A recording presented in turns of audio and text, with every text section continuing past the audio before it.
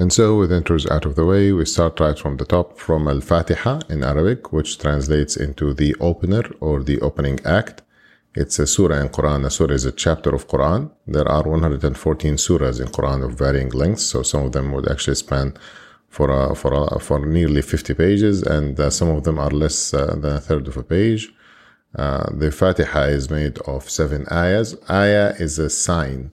So each one of these is considered a sign on its own. There are 7 ayahs, like we said, in Al-Fatihah. Okay, we start with the first ayah of the first surah of Quran. That is Bismillah ar-Rahman ar-Rahim, which translates directly into in the name of Allah, the Rahman, the Merciful. So right off the bat, you will see that the first ayah of Quran reads like a message, as messages used to be written back then. So you would get a message that would say, for example, in the name of King Richard or Arthur, first of his name, King of the North, and so on. And this message, this one specific message, is from Allah, the Rahman, and the Merciful. So Arabs always knew the name Allah. It has actually survived into Arabic religion and poetry, and you will find it even in ancient Arabian poetry. And even if you asked Arabs back then and up to this day, who is the creator of mankind, the creator of the universe, and they would directly say Allah. So the name has actually survived into Arabian culture and religion from the days of Prophet Ibrahim and Ismail, fathers of the Arabian nature. Now, Ar-Rahman, on the other hand, is a different story. Arabs did not know that name, so they actually directly refused to accept that this is the name of Allah.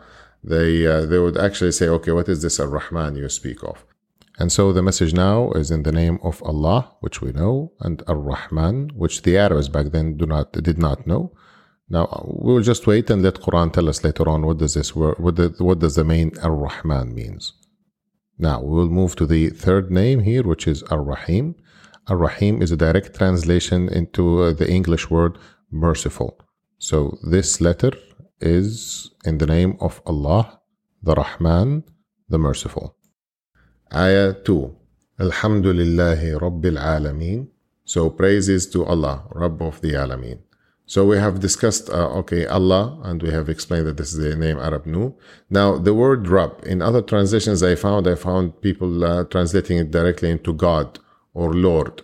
But it is not a sensible translation. You see, Rabb in Arabic, it could be said for a shepherd, for example. A shepherd is considered the Rabb of his sheep.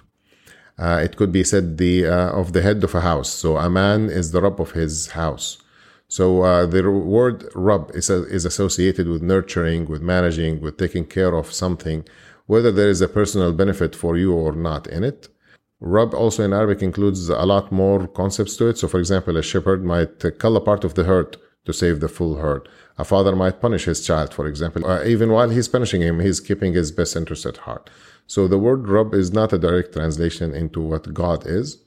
So praises to Allah, Rabb. So it ascribes the concepts of the Rabb to Allah. So Allah is nurturing, is managing, is growing, is taking care of the Alameen. Now, in some translations, Al-Alameen is translated into the word worlds. So Allah is the nurturer, the grower, the manager of the whole world.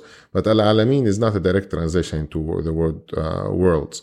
So what is happening is that there is a semantic overload here. You see, in Arabic, if I want to say that, if I want to mention everything that, for example, that belongs to America, I would say Amerikiyin. So if I want to mention something that is all things that are Saudi, I would say Saudiyin.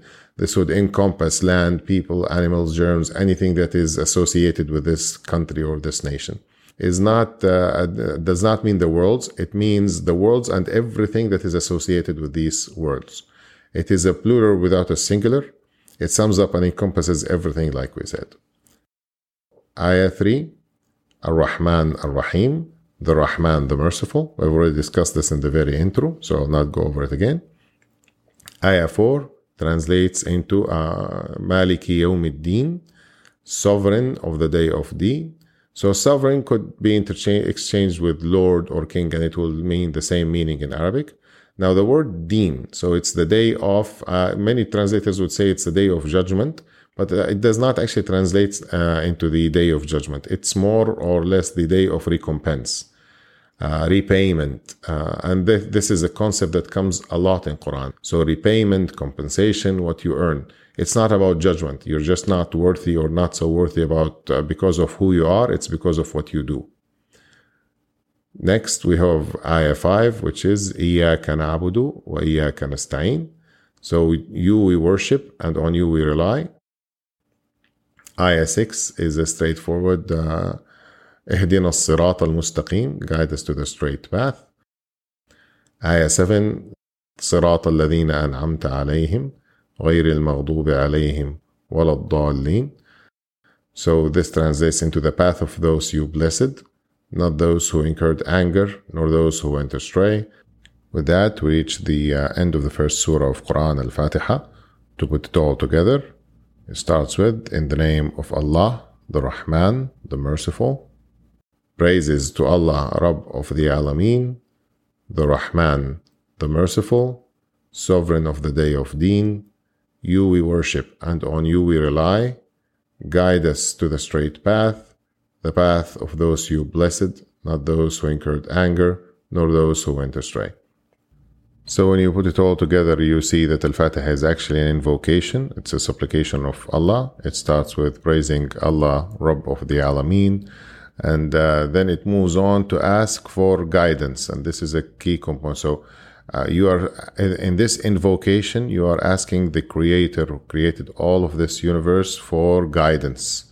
If you're a Muslim praying, or if you witnessed Muslims praying, this is the point in which they say Amen or Ameen, as they say it, or as we say it in Arabic.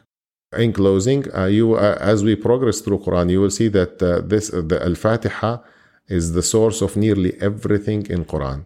So connections to words, starting descriptions of who Allah is, of who mankind is, what are the relationships, how is Allah taking care of mankind, signs of His mercy and His supremacy, discussions about the day of recompense, discussions of those who incurred wrath or anger, and descriptions of the way itself. With that, we come to the end of the first episode about Surah Al-Fatihah. Thank you for listening, and catch you all in the next episode.